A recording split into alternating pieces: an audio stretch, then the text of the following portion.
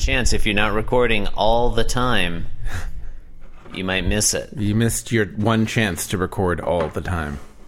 It's true. That chance you really do. never comes back. You really do only have one chance to record all the time. Everything all the time. You know, if you stop recording ever, you failed to record all the time. Are you recording now?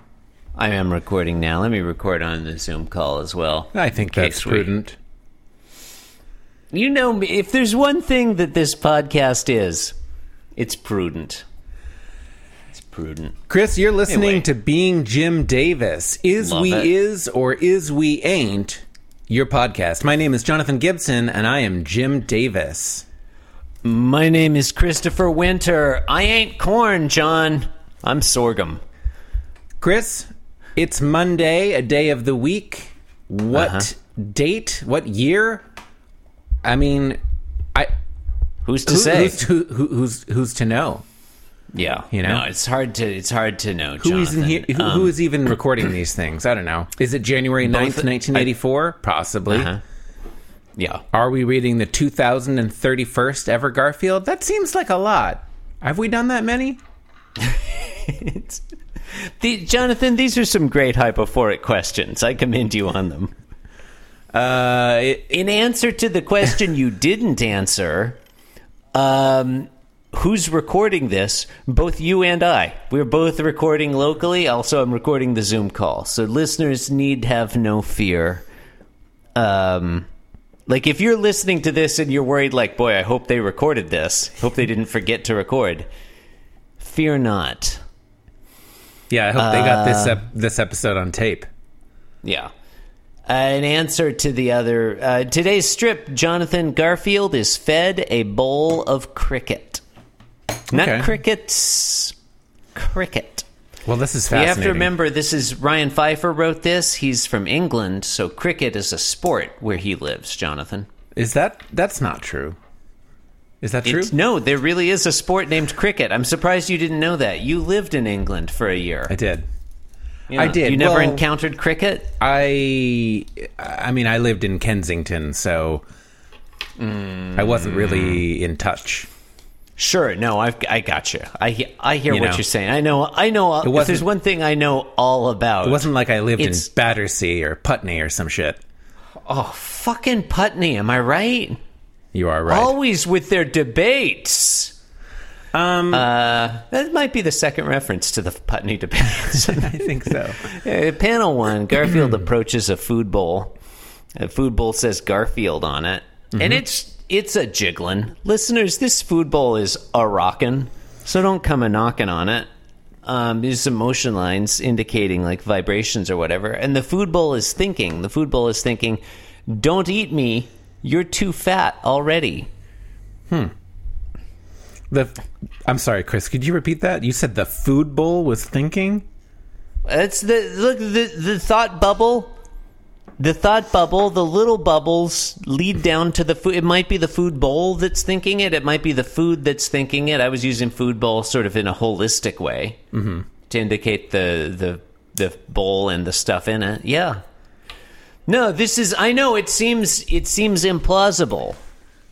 Traditionally, in the Garfverse, Garfield's food bowl is not sentient, but here it is thinking a thing. It thinks, "Don't eat me. You're too fat already." That's noteworthy, isn't it? Have we seen unsentient objects? Oh God! Before in the Garfverse? I feel like maybe we have. Like we're this far in. Like, I honestly, you could tell me all kinds of things happened like 700 Garfields ago, and I'd be like, yeah, that's just as likely as not. Yeah, I guess so.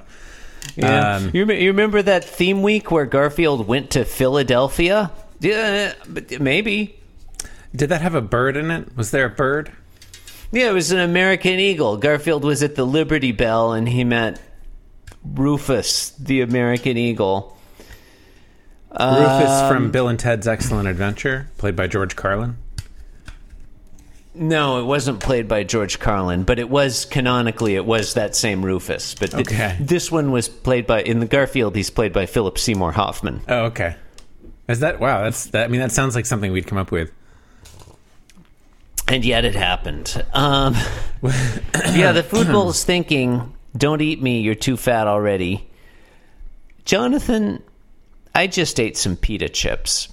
It's been a running theme on this podcast the last few weeks. I'm working on, I'd like to look better with my shirt off. Yeah. And I wish that fucking bag of pita chips had thought that at me. Oh. You know, because I thought it too late. It's like, well, now I wish I hadn't eaten these fucking pita chips after dipping them in hummus. Whoa, what kind of hummus? I'd like to hear about the hummus. Standard Costco hummus. Oh. Does Costco have good hummus? It's all right. It's standard. I would clarify it as standard. Were the pita chips from Costco too, or did you make those? You know the pita chips were from Costco, Jonathan. Do you make your own pita chips? Hold the phone. Have you ever made your own pita chips? No, I have not. Because you know that you can make your own tortilla chip, right? Like I you have can made my own tortilla chips. You can take a standard corn or flour tortilla, but I recommend cut it into chip shape. Corn is the superior tortilla.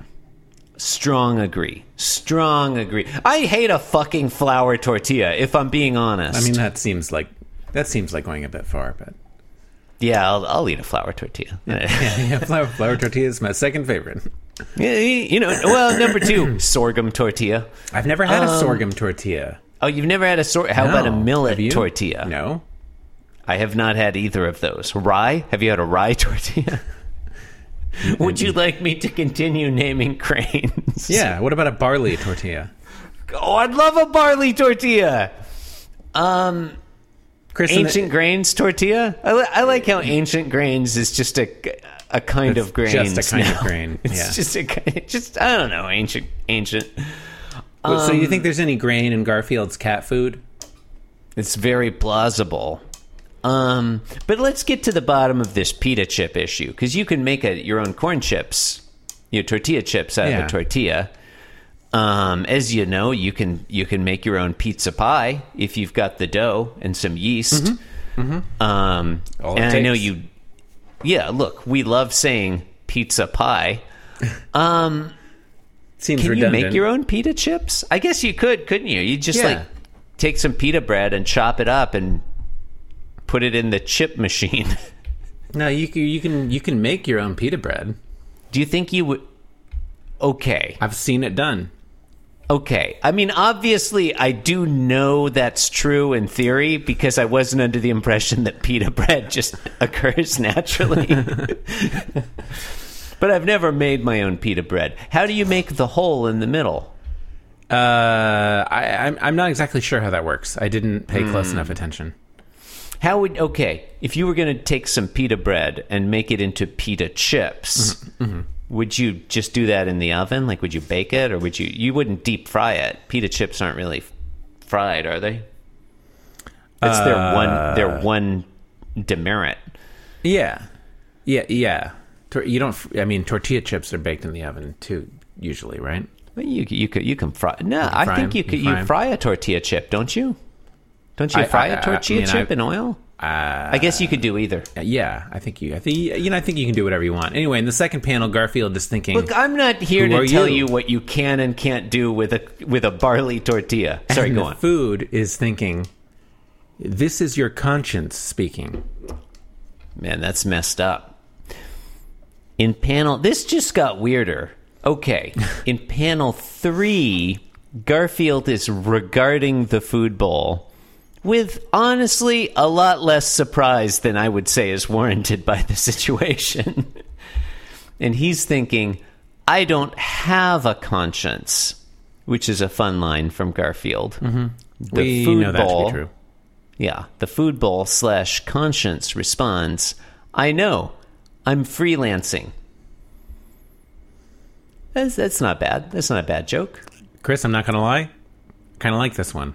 This is honestly a pretty good Garfield. I like it's a subtle commentary on the gig economy of the of the early 21st century. Way to go there, Jim Davis. Yeah, way ahead of its time. Visionary. Yeah, you can't get a full-time job with benefits as someone's conscience. You got to fucking, it's got to be your side hustle.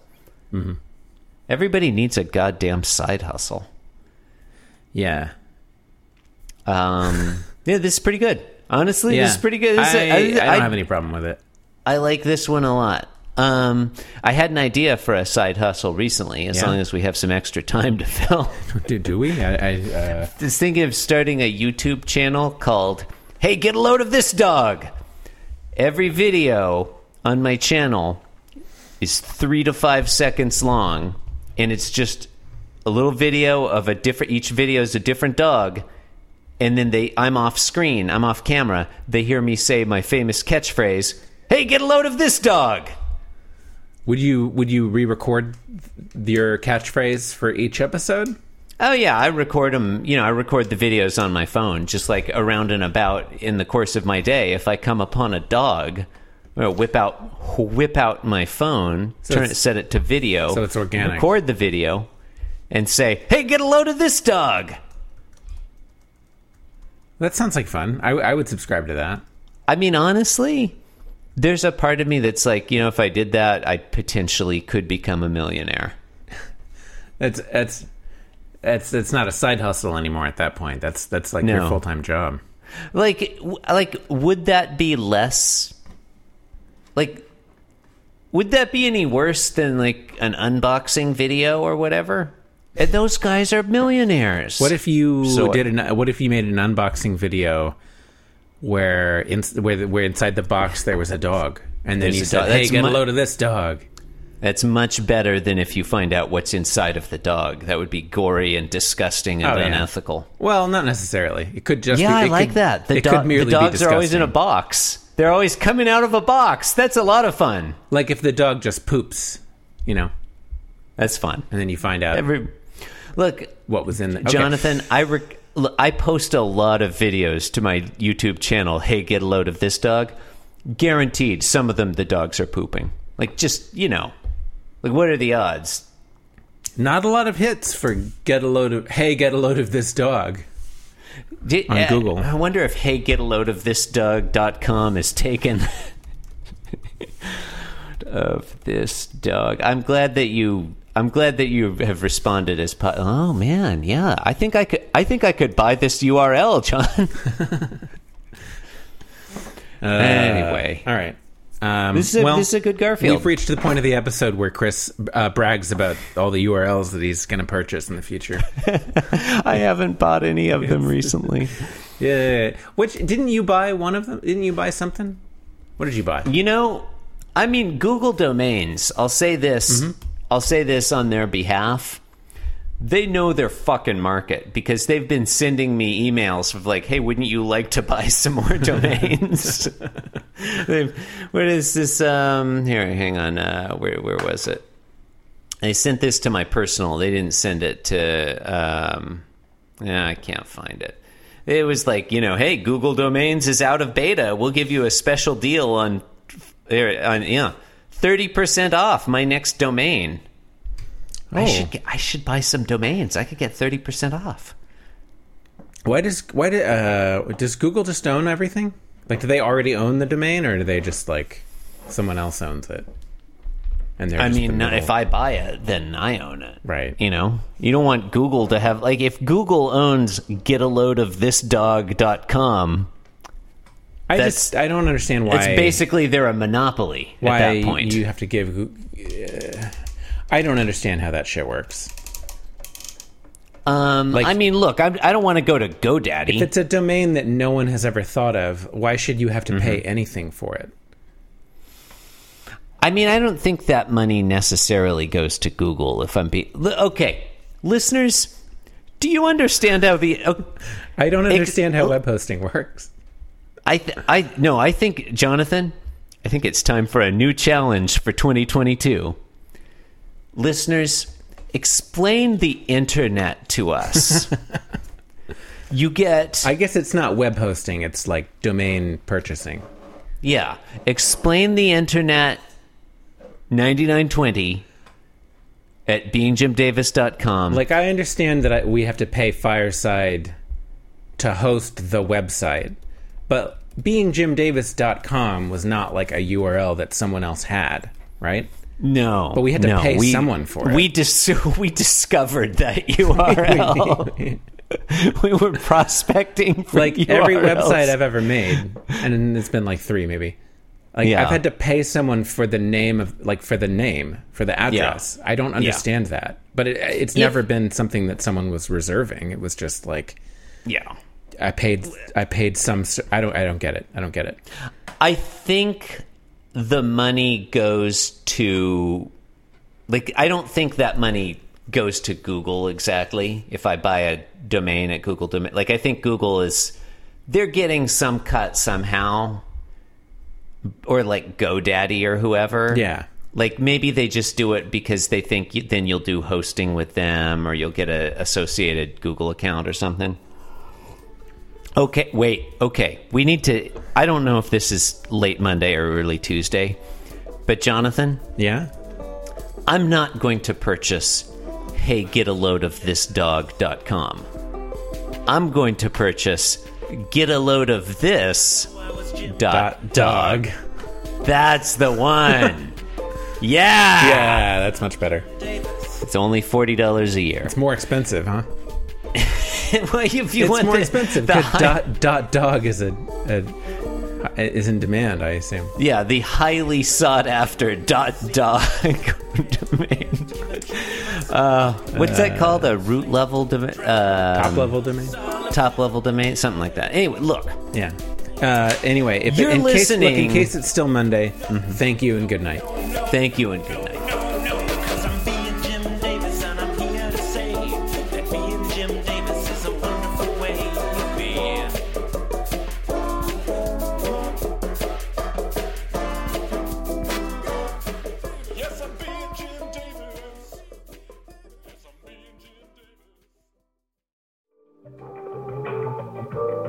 This podcast was brought to you by the Pitch Drop Podcast Network. Like what you just heard? Support the show by going to patreon.com/pitchdrop. And while you're at it, check out pitchdrop.net for more of this and other shows.